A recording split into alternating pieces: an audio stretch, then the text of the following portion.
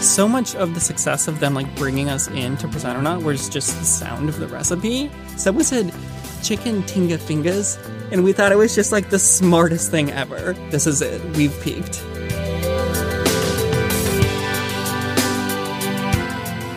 You're listening to the Taste Podcast. I'm senior editor Anna Husel, here with editor-in-chief Matt Rodbard.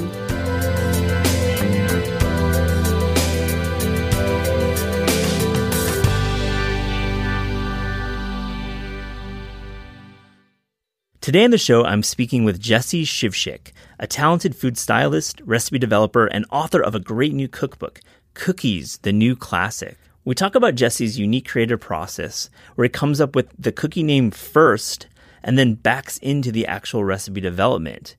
This is a bold move, and we talk about it. We also discuss his former life as a corporate recipe developer, helping develop concepts for major fast food and QSR chains like Buffalo Wild Wings, Sizzler, and the granddaddy of them all, Taco Bell. Here's my talk with Jessie.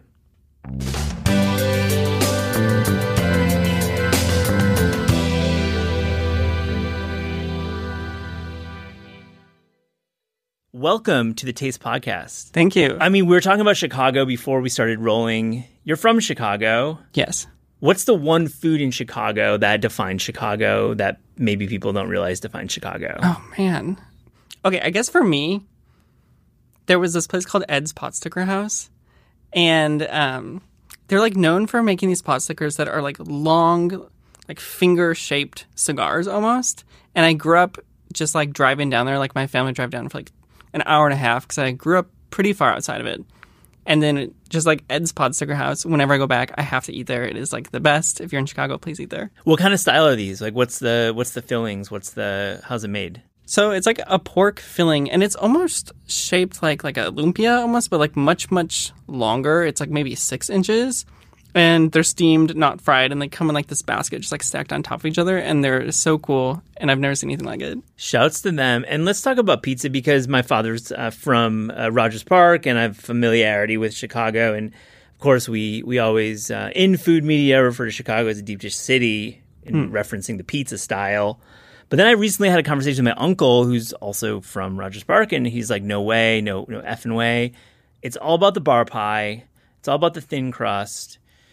What do you think, Jessie? What's the Chicago definitive local style pizza? Okay, I actually kind of agree with that. I have this theory that like people from Chicago don't really like deep dish pizza. I don't like deep dish pizza. Like even Pequod's, which is like maybe the best version of it, I would still prefer like a thin, crispy pizza. So I truly think it's a scam. It's like lasagna almost. Like it's not even pizza. It's good. Yes, I'll eat it, but if you're from Chicago, I truly believe you don't like deep dish pizza. Well said. I agree with you fully. Thank you. Pequod's is great. The whole entire genre of deep dish pizza is a scam. Yes. That's why you find it at malls. Yes. That's why Uno's is everywhere. The city like pumped money into it to get people to come or something. This is not a pizza podcast. This is a cookie podcast today. And I just want to say from the jump, when you look at a food group and you say, okay, I'm going to create new classics of a very beloved food, that is really, really hard. But Jessie, you've done it with the book. I've been able to spend some time with it, at least in the digital sense. We're recording this in September, so I haven't actually had the book in hand. But man, what was it about the cookie that really made you write this book? I think it was, I guess, 2 things. Like, personally, these cookies, like, I guess, like, reinterpretations of classics is personally something I'm interested in. And then, second, so I wrote this during the pandemic, and I feel like with baking, there was kind of, like, less gratification baking familiar things. I guess I heard people say that, and I felt that myself. So I feel like if people are going to continue baking like they were during the pandemic, the payoff has to be something new and like stimulating and gratifying and like feels cool and it feels fresh. And I wanted to create those because it's what I wanted to bake. And I think it's really what people wanted at the time or now. Yeah, it's really savvy that you latched onto the cookie because on Taste we've covered so many aspects of the cookie, the ratio of chocolate and chocolate chip cookies, different flavor combinations. And I'm seeing in your development, I'm seeing malt, I'm seeing tahini and sesame, I'm seeing mint, I'm seeing booze, I'm seeing tropical fruits, I'm seeing some vegetables. So are these the is this the modern classic that we're seeing in all these flavor combinations? Are we going outside of the chocolate chip cookie? Yeah, I think definitely. And I think that's what people want. I think the hard part is like with these flavors and these ingredients, like typically recipes that use them are quite complicated. And so I wanted to do cookies because they're familiar, they're comfortable, they're nostalgic. So people are cool with making cookies. And then I wanted to make them super easy to make. And then also just like give you all the information you need to make them. So then, home bakers can make these like, quote, new classics and like these really cool and like unusual flavor profiles and feel that like coolness when they make it. Like feel like I created something that's really edgy and I want to share with my friends. So I think like taking those ingredients and just like packaging them in a way that's like people can actually make them and make results that they feel proud of was like pretty much the thesis of the book. Totally. And I see that throughout the development of the book. I see lots of, I think the cookability, the bakeability is quite there, but there's real ingenuity with the use of these products. I really get that. How do you look at a recipe development project? Like how do you actually think about creating a modern classic? How do you, in your brain, how do you test these recipes? I guess in my past, I've had staff jobs that are like super, super, I guess, commercial or for the masses. So at BuzzFeed Food or The Kitchen. So I have that knowledge and like, I'm always thinking like make this super easy and like give them all the information they need. And then selfishly, I think I want to do things that are like pushing the boundaries or like more artful or like bridging the gap between like chef and home baker. So I feel like that's how I always kind of approach them. And with this book, it's funny because when I sent in the manuscript or like the idea of the book, I listed all 100 recipes, like the name of them, because I love just like names that sound cool or like flavors that sound cool. And then from there, I backed into actually making them, which was kind of like a oh crap moment, but that's where I started.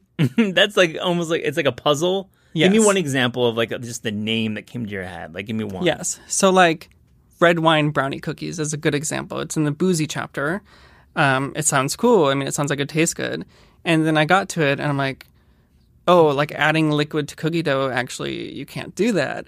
So it became this whole thing when I like made them maybe like 12 times and I realized, oh, what I have to do is like cook down the butter to take out the water from the butter and then reduce the sugar and the wine together and then like put that proportion to like the liquid that came out of the butter.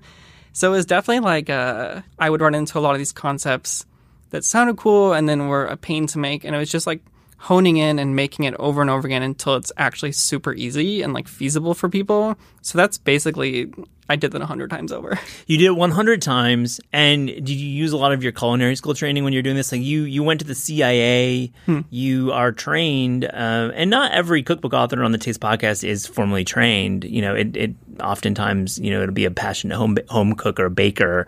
But your trade, did you really lean into that training in this development process? That's an interesting question, actually. So I have no baking formal training. Sick. Sorry, you paused. I was like, okay, so he's saying the CIA was maybe not worth the money. Well, yeah, I could talk about that forever. It's not, but sorry. Yeah, so I didn't study baking or pastry. I guess maybe the only influence I have from CIA is like gravitating towards like salty and savory and maybe like acidic flavors. But in terms of like technical skills, I think it was honestly like my home baking that got me here and just like being friends with bakers that I could text and like leaning on them. And also like my mother is like a great baker. So in terms of like CIA paying off, I don't think they had anything to do with this cookbook. Man. So you're going to speak there at graduation, it seems like. Oh, yes, 100. As long as they pay me well. Right. A speaker fee. Right, speaker fee. Exactly. You're going to get some of that money back.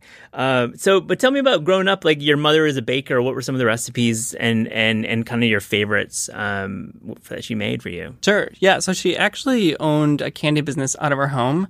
So like when my sister and I were young, I think she wanted a way to like take care of us, but also make money. So she opened, it was a caramel business, and she would make caramels out of our home. And it became like this sensation almost in like our small town, like among hairdressers and just like everyone, they loved her caramels. It was called Carmelot. And she would just like pump out caramels from a home kitchen and sell them. And I remember like holidays, they were just coming in and out. So she just like kind of introduced me to like the sweet world. And I guess when I went to CIA, I like was like, oh, I'm rebelling. I'm doing savory. And then, well, it turns out it went back to sweet. So I got questions about caramels right here. I'm just like, my mind is kind of blown. So caramel, are we talking like Yes. a medieval theme? No, I mean, it had like a cool little crown as the logo. Crown. But So you have a little bit of that going on with the yeah. logo. Okay. So she had like a few things she made, but the thing was just caramel. It's like all caramel. She had one kind, and it did not have fancy salt or anything. It was just like a very, very good chewy caramel. Next question was about the salt. So like salted caramel became this flavor maybe 15 years ago. Was she early salt caramel hive, or was she like, did she follow the trend? I think she was definitely earlier than most people, especially where we were living. I remember she had flaky sea salt, but I don't recall her ever like selling salted caramels or marketing that way. So she was never like an adopter in like a marketing sense. Totally fascinating. And I just, much respect to a caramel maker. It's like temperature and humidity, and it's It's just so hard. really and it's hard. like scary once you pour the stuff in. I know. It's scary. I've never tried. I mean, I'm like caramel apple once in a while. So back on the caramel tip, what's the caramel cookie? Like, what's the tribute cookie to your mom's caramels? Do you have one? Maybe subconsciously there is a caramel cookie, and it's filled with caramel. It's like a cashew cookie, and you rip it open, it has caramel inside. And that one was, yes, it was a pain to develop. And I remember on set when we were shooting it, like we got this perfect pull shot. And so Drew was the second stylist who styled with me. And then I guess I was very excited. I didn't know. And he was like, that was the first time someone screamed at me on the set. Because I was like screaming. So I was so excited we got this caramel pull that was so beautiful. I was like, the first time I screamed that I was like, you were getting no, but this all makes sense. Positive scream. Yeah. You were excited. Let's talk about photography. I mean, Chelsea's photos are incredible, Yeah, Chelsea's amazing. and it really does make a book. Like Yes. for pastry, especially, like gotta have great photography. So how does that work when you have 100 cookies, and how are you making them all ahead of time? Are you making them all a minute? How does that work exactly?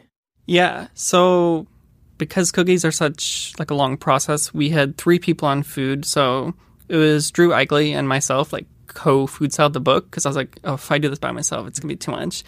And then we had an assistant, Ben Weiner, who's like a super talented pastry chef in New York, and he was assisting us.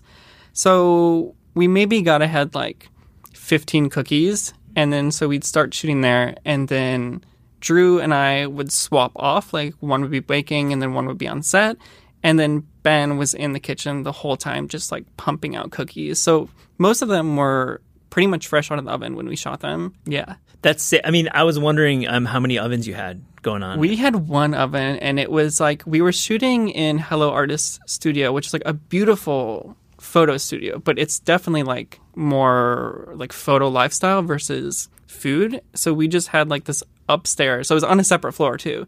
We had an upstairs tiny, just little home apartment kitchen. Oh my Lord, are you serious? Wow. Yeah.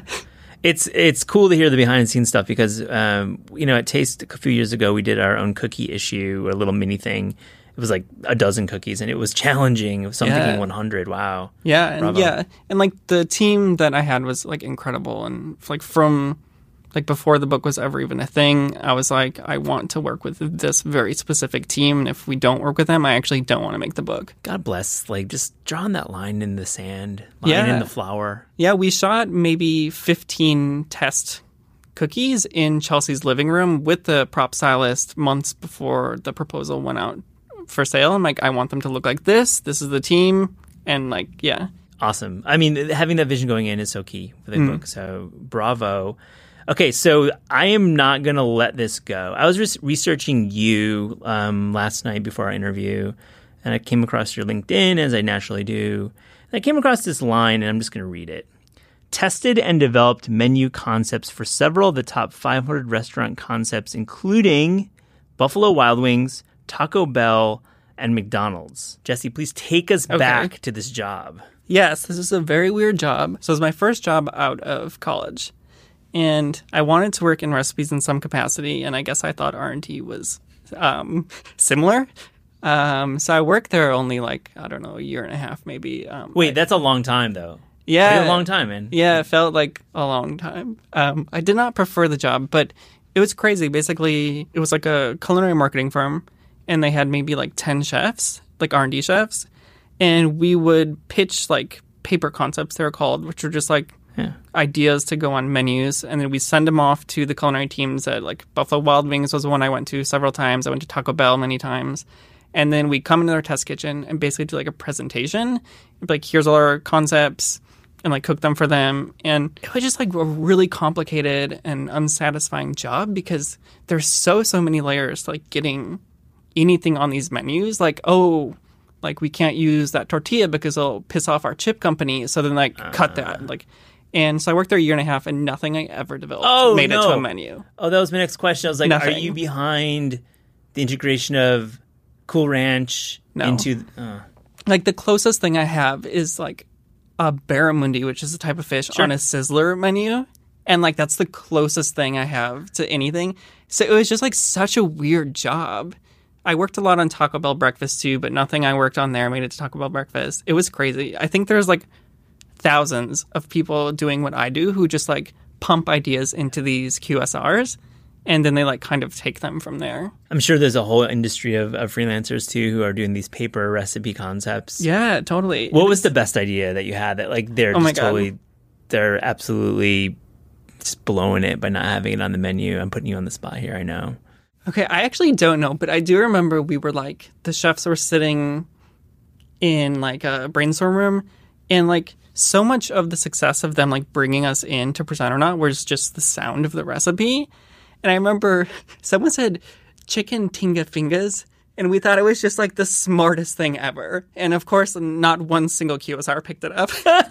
You're like, this is a slam dunk. Yes. Chicken tinga finga. I like don't even know what that means, but I remember all of us were like, this is it. We've peaked. I mean, tinga, yeah, I like it. It has a ring. I feel like I would put it on if I was like a Taco Bell or even like a local chain that was kind of rivaling Taco Bell. I think we maybe pitched it to Buffalo Wild Wings. Oh. Yeah. But I remember we were all just like, this, we've peaked. Yeah, I mean, I respect this year and a half commitment to the job. I mean, it was a lot of traveling. What do you mean? Because we'd go to the actual test kitchen. So I'd go to like Irvine, California, to like cook in the big Taco Bell down there, right? Yeah, so I went to Taco Bell a million times. Oh my God. Taco Bell campus is so beautiful, and everyone works there was also so beautiful. It was very shocking. I was invited to go to Irvine once. I could not make it happen, but I was very disappointed. I was going to get a tour of the Irvine campus. It's like really nice. I mean, is there a dream restaurant you'd want to develop for? Do you have like a favorite that you respect their menu so much that you would actually throw them a bone? That's a really good question. I think Panda Express is like top tier food. Absolutely agree. I don't know if I could develop it. I don't know if I have the skill, but it's so good. Absolutely agree. It's wonderful. It's a national treasure. It really is. Back to cookies, because I just have like these thoughts in my head. Like I'm a baker and I'm really bad at it. What are some of the mistakes I can avoid? I think the biggest mistake I learned through seeing cross-testers bake these is how they measure flour. And I'm not like talking about grams, like that's cool, you should do that, but I'm talking like cups. So I would send out the recipes and then they'd come back. So like my dad did a few and he's not a great baker, and they were so like tiny and they didn't spread. So I got so frustrated to the point where I'm like, let me watch you make these. So I watch him, and what a lot of people do is they will shove the cup in a bag of flour and like jam it against the side. So then I weighed that, and it's like almost half a cup more flour per cup. So if your cookies aren't spreading at all, that's honestly probably it. So throughout the book, I had like this meltdown with Raquel, my editor. And on every single place that says flour, it says spooned and level flour in the book. I mean, you have to keep repeating that. Yes. We're Americans, man. We need more. Like we more. So I feel that tendency will always be there to shove the highest amount of quantity into that measure. And right? like my friend who tested, she told me like home ec class, that's how she was taught to do it. I'm like, oh my gosh. I don't know if like Baloo is like taking, I don't know why I thought about his name, or I don't think Angela de Mayuga is like getting her chops from her home ec class. I'm just gonna say yeah, seriously. No offense to the home ec teachers out there, but I mean, that's just bad practice right there. So I like had this complete breakdown. I'm like, I can't write the cookie book. These like the cookies are not going to turn out how I want them. And then they're like, just write down on every page. I'm like, yeah, I guess that's as close as I can get to like how I want it to be. Okay, let's just be super clear for the Taste podcast listeners. Like, let's step by step. You've got your empty measure. You've got your bag of flour. What are you doing exactly? Okay. So, like, best practice is you take a little spoon, you fluff up your flour, and then you spoon it into your cup, and you take, like, the twine of the spoon, and you just, like, level it off, and that's fine.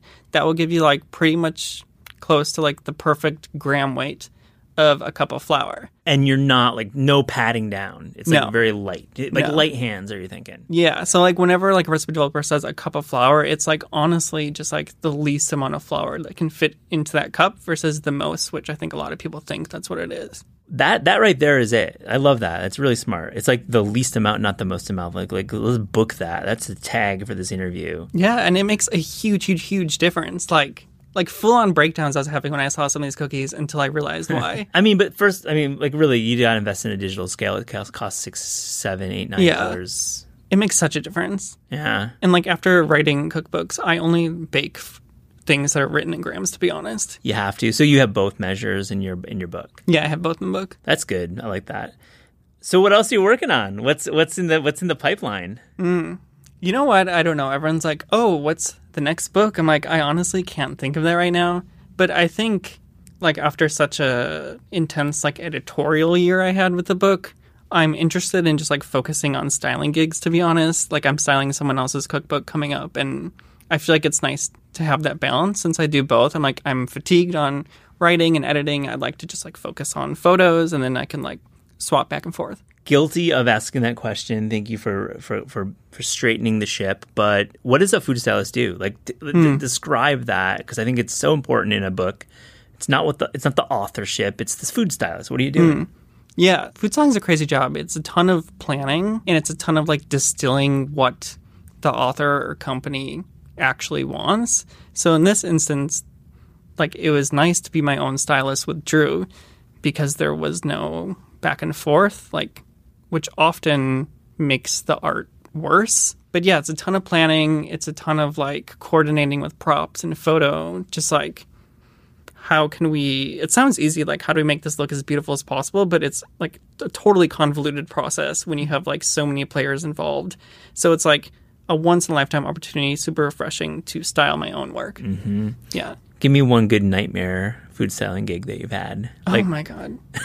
There's more than one, I would imagine. Oh, yeah. It's a tough job. Honestly, a majority of them can be nightmares. Yeah, they're hard. I can't think of it on the top of my head, but I do remember, like, when I was in college, I took an internship at Bon App, and, like, they put me on duties to help stylists. And my very, very first day in foodie media, when I was an intern, they gave me, like, a pair of tweezers, and they had me tweeze individual hairs out of, like, this beautiful heritage, like, pig, like, meat they were shooting. Like the leg or something, or, like, it was the like trotter or something. Yeah, and I just sat there and I plucked away at, like, several ones until they got a beautiful one. That's, like, gangster. I mean, there's been a lot said about old BA versus new BA. Not to be said on this, not to be relitigated, but that's pretty gangster to ask you to pull hairs. Yeah, it was definitely, like, the crew. It was like 2011, so the crew there definitely ran it more like a back of house kind of vibe. Yeah, it was like the Mary Frances Heck days and stuff. So it's all like chef-y people. Totally, and I'm kidding, of course, because I think, soigneur attitudes in the back of the house is key, and the soigneur attitudes in a test kitchen is key. So, what else did you learn at that gig at BA? I guess just, like, recipe testing, because the intern's job was to be, like, essentially the final cross tester after it's been tested. So just being okay cooking not naturally, like, being so tuned in and taking your time with, like, weighing things, like, both volume and grams and timing things. So basically I learned how to cook like a test kitchen person versus, like, a normal human. Like, did you ever develop a recipe or test a recipe that you felt just wasn't your style? You weren't vibing with it? I mean, always, even to this day. Yeah, totally.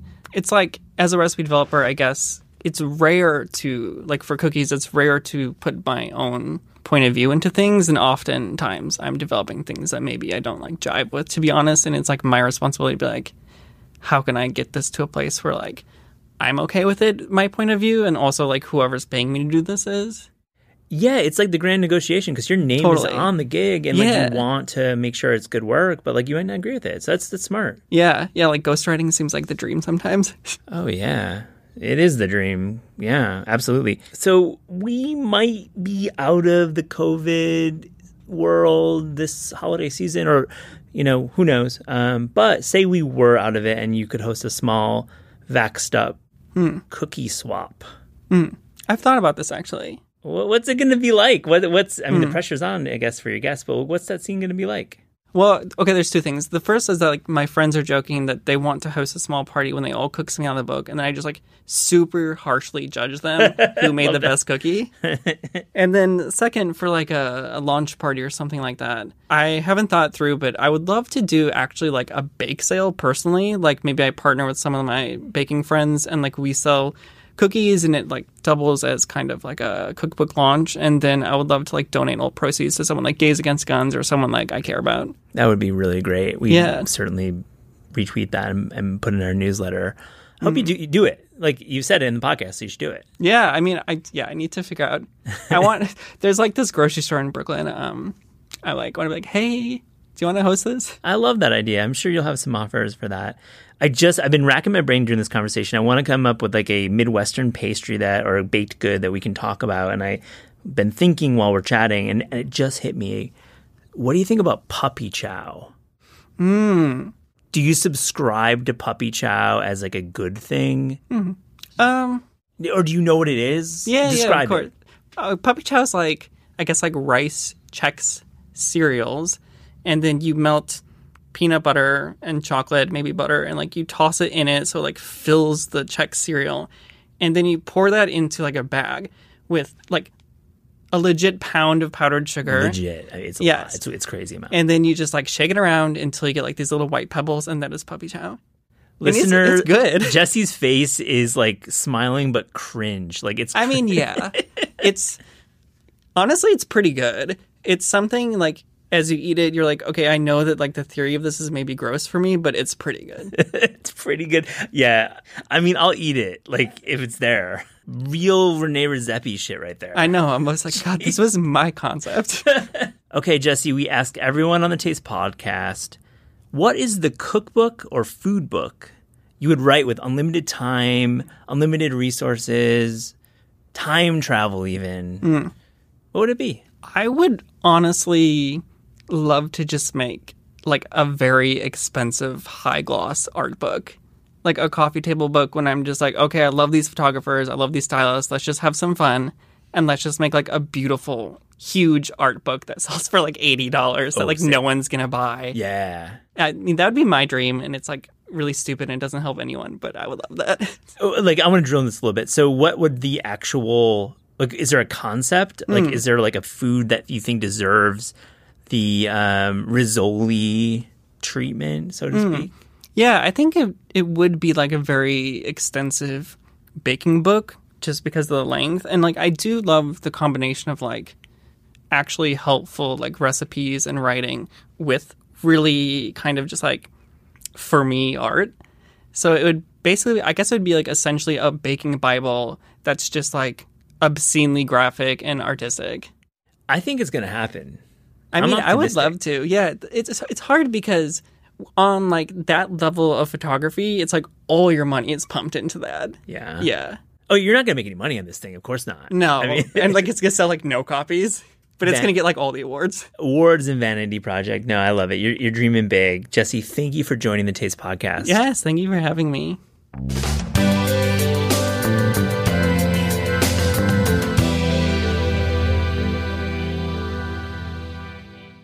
Hey, Anna, what is up? What's up?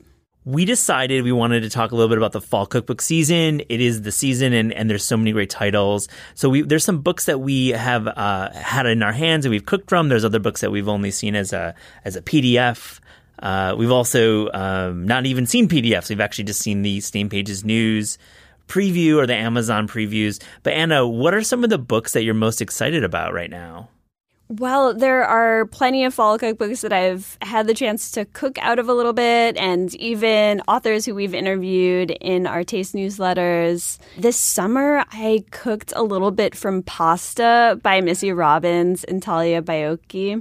I cooked the lobster Fra Diavolo from that book. It's really cool. I really recommend it. I wrote about this book and interviewed Missy a few weeks back, and I have to say it's just a stunning book.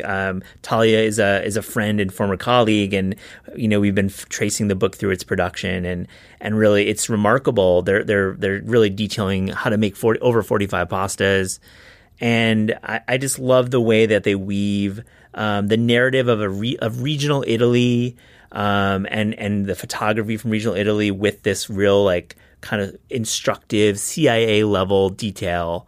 That's the Culinary Institute of America, not the spy agency, just to be clear for anyone who doesn't know.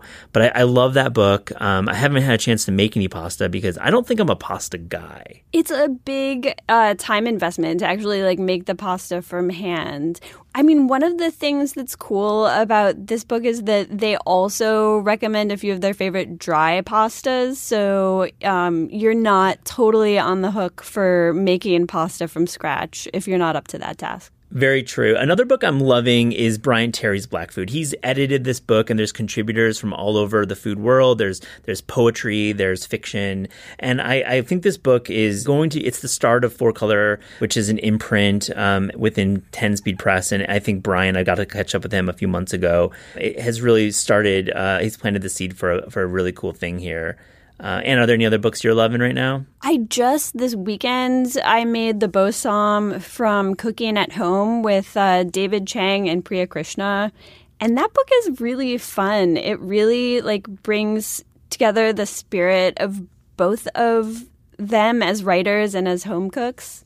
And there's a good sense of humor in that book. I agree. And Priya is on the podcast where I'm not sure if it's going to be upcoming or if it's already aired, but that's a great conversation we have about this book. But I love the idea that they don't really see eye to eye on everything. And that's a great point of view for a cookbook, to have some kind of disagreement or some argument. Do you want to argue on our podcast, Anna? Well, I mean, we need the controversy first. Yeah. We need to discover the dish that we cook really differently first. Yeah, like puppy chow. What about that one? There aren't too many ways to make puppy chow. It's true. All right, so you're from Buffalo. I'm from West Michigan. This seems to be maybe like an east of Buffalo, west of Buffalo situation happening here. Maybe that's what it is. Yeah. Anyways, it's a great recipe. Make sure to check out the Taste article forthcoming. Okay, so some other books that we wanted to cover, and these are books that the ones I will be speaking about. I haven't really been able to hold them yet. I haven't gotten a copy, I haven't bought a copy or been sent the copy. Actually, a couple books dedicated to pizza. Yeah, pizza is a hot topic this season. What's the book that you're most excited to cook out of? Well, it's a good topic because the pizza book has been done over and over. Like Betty Pizza is a cool book, Pizza Camp. We've got Peter Reinhardt's got a pizza book. Mark Vetri's got a pizza book. Roberta's just has done their second book, and they have pizza in there. I think pizza is one of those kind of topics that will always be covered within cookbooks. So the more pizza books that are written, I feel like we get into a challenging place where we don't want to repeat information. We want it to be original, but we also don't want to force it and make it feel like it's something contrived, right? That's always the challenge. You want to be original but not contrived, or being different for the sake of being different. So again, my big preface here is I have not looked at these books, but I like The Joy of Pizza. I like the idea of this by Katie Parla and Dan Richer. I think that Dan Richer is this guy who runs Raza in New Jersey, and Pete Wells famously called it the best pizza in New York, even though it's in New Jersey. Have you been there? I have, yeah. I love that that's a little bit of a troll to all New York pizza, calling the best New York pizza this place in New Jersey, but it is so good. It's really awesome. I've not made it there. I've wanted to, but I think this book with Katie, who's written books about Italy and has collaborated on other books, like she wrote, I believe, a bread book recently. But she has a real eye for detail and storytelling, and I'm curious to see how this Raza, this pizza, is defined for the home cook. So I'm just really curious about that. And it's interesting, like pizza, of course, there are so many pizza cookbooks out there, but recently there are all these new at-home pizza ovens that are Right. available for home cooks. So it's like becoming a little bit easier for home cooks to make really restaurant quality pizza at home. Really good point about that. And we've kind of in our edit meetings have marinated on the idea of like, let's do a pizza column, let's do pizza at home using these new apparatus. Do you feel like these pizza ovens are going to be like kicked to the corner like the sous vide machine has been, in my opinion, now that we're maybe getting out of the pandemic? Maybe not, but do you think it's a trend, or are these like pizza ovens here to stay? What do you think? I think they're here to stay. I mean, I think if you make pizza at home, it might be something you only do 2 or 3 times a year, but I think people will still be pulling out their pizza ovens those 2 or 3 times a year. I have a second pizza book, and it's really, really, really interesting and close to me. It's called The Ultimate Chicago Pizza Guide by Steve Dolinsky, a.k.a. The Hungry Hound. He's like a Chicago institution. I've been on his podcast. He used to host one with Rick Bayless. So what he's doing here, and this is actually his second book about Chicago pizza, which I really didn't think there'd be room for 2 books about Chicago pizza, but Steve Dolinsky has proven us wrong. You can have 2 books about Chicago pizza. But what he's doing here is he's really kind of drawing a line in the sand, and he's saying, okay, there's people who believe that Chicago pizza is more of a tavern style pizza, very thin, served in bars, very much pepperoni, not a lot of sauce, more cheese. And then there's, of course, the Chicago deep dish, which everyone knows. You can buy them in most malls at Uno's or Due's or whatever it's called, with cheese on the bottom, sauce on the top, very like lard heavy crust. It's like soup, basically. It's like soup in a bread bowl is what I would call that. I would call it, that's really good, soup in a bread bowl. I mean, it's an effing casserole, if you ask me. Yeah, it's a casserole. I say this is close to me because my family's from Chicago, and they grew up, I believe, my uncle, my father, my two uncles and my father, they grew up eating more of the tavern style, the thin slice, and not this like Uno's downtown stuff. Anyways, this book looks cool. Steve Dolinsky wrote it, The Ultimate Chicago Pizza Guide. Anna, give me one of your favorite books you're looking forward to. So it's interesting that you have 2 pizza books on your 2-cook list. I have 2 baking books on my list. I think, I don't even bake that much, but baking cookbooks are so fun to me because baking feels like sort of a celebratory thing, sort of like a fall, winter thing. So I'm really excited about Baking with Dory, which is the latest from Dory Greenspan. Legend, living legend, absolutely. Total legend. She's been a guest on the Taste podcast before. I've cooked from many of her books in the past. And she has one of her recipes, which has gone incredibly viral over the years, is her world peace cookies, which are really cool. It's like a chocolate shortbread that's packed with chocolate chunks. But this new book is full of sort of like beyond the cookie baking. So I'm really excited to dive into that. Right on. And I mean, I love about Dory, she writes from the French gaze, like she lives in France and has always been able to bridge Northeast USA and France, and has a real point of view that I think is beloved in the industry and for home cooks and bakers. It's so true. Yeah, definitely. My other baking pick is Cheryl Day's Treasury of Southern Baking by Cheryl Day. So Cheryl Day is the owner of Back in the Day Bakery in Savannah, Georgia. I actually have never been to Savannah, but I'm dying to go, especially for some of the food options, and especially Cheryl's bakery, which sounds awesome. Do you know, what is she famous for? Do you get a sense from, like, is there a classic recipe, or is it just Southern baking? It's a lot of like classic Southern baking. I think that she's originally from Atlanta, maybe. Oh, cool. But we have a recipe from Cheryl published on Taste for her Country Captain chicken salad, which is kind of her tribute to this Georgian classic. I've been to Savannah myself, Anna. I went there for a bachelor party on St. Patrick's Day. Wow, it's just like a cliche bingo card. It was real. It was all, and there was definitely beer funneling happening. This was maybe like 12 years ago. And I need to go back and have less green beer this time around. Yeah, there's so much more to eat and drink in Savannah. Speaking of green, segue alert. One book that I'm really curious about, and I saw Paula Forbes had called it out in her preview on Stained Pages News, which is a great preview. I shout out to that. It's called Rust Belt Vegan. And it's cool because obviously it says exactly what it is in the title, which is important with the cookbook. Seemingly these are recipes that have been pulled from the Rust Belt, Pennsylvania, Ohio, Michigan, upper Midwest states. But it promises to kind of rethink these dishes in a vegan lens. Recipes that have been teased in the promotional materials include the Hungarian paprikash, the Slovak kolaches, and Cincinnati chili, all dishes that seemingly have meat in them and dairy products but have been made vegan. What do you think about this?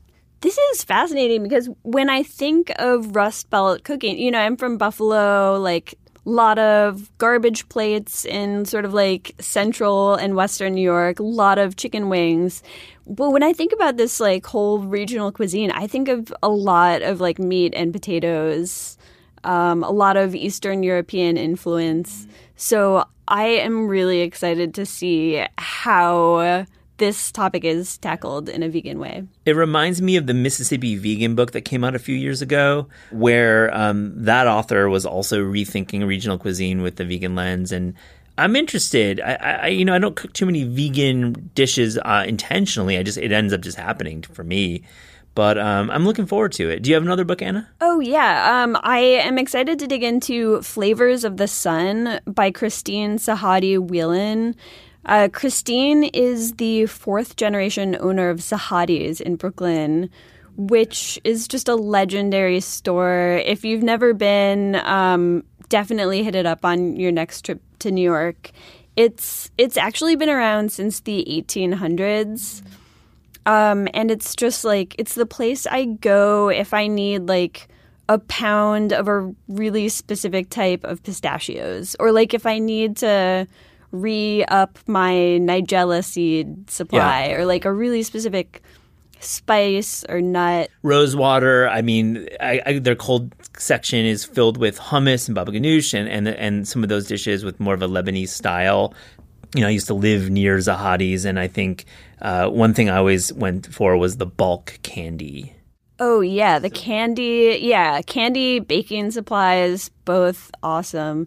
They're like freezer case full of different types of phyllo dough is so exciting. Yeah, it's a great store, and it's cool that they're getting their tribute in book form. I'll definitely check that out. Another book I had on my list is Sandor Katz, who is kind of the fermentation guru in the United States, and he has another fermentation book, but this is called Fermentation Journeys: Recipes, Techniques, and Traditions from Around the World.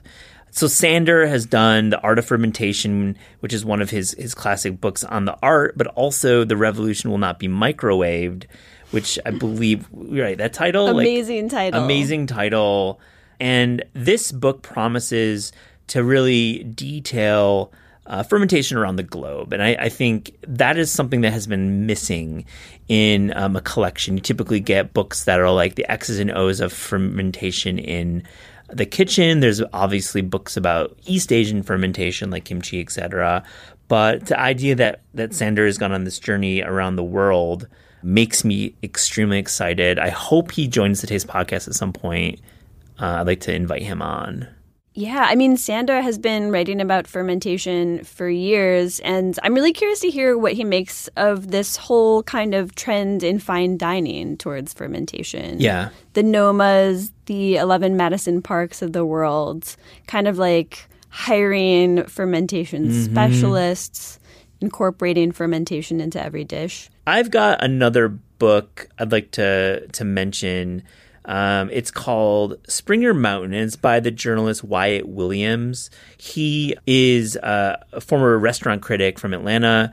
He's written, I think, one article for Taste. I enjoyed working with him a couple years ago, and I wrote him a quick note about this book. But this is a book, as the materials promote, I've not read it, but it's to understand why we eat meat, and really about how cultures around the world slaughter animals. And I think that's really interesting that he's, worked at a slaughterhouse in Georgia. He's partook in indigenous traditions of whale eating in Alaska. So he's kind of really giving this kind of journalistic eye towards the consumption of animals. So it's interesting. Yeah, I mean, like fermentation, it's a really relevant topic right now, even though, of course, it's been a tradition for thousands of years. So I think that wraps it up. Do you have anything to add? I don't think so. I'm excited to dive in and cook from some of these. Yeah, me too. And I think it's continue reading the pages of Taste and checking out our newsletter, because every Monday we're interviewing typically a cookbook author and surfacing new recipes. But it's an exciting season, and it's just great to talk to you, Anna. Great to talk to you.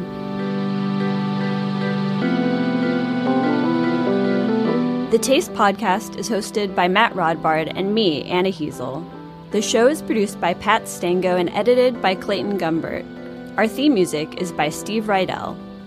Visit Taste online at tastecooking.com and make sure to subscribe to our newsletter.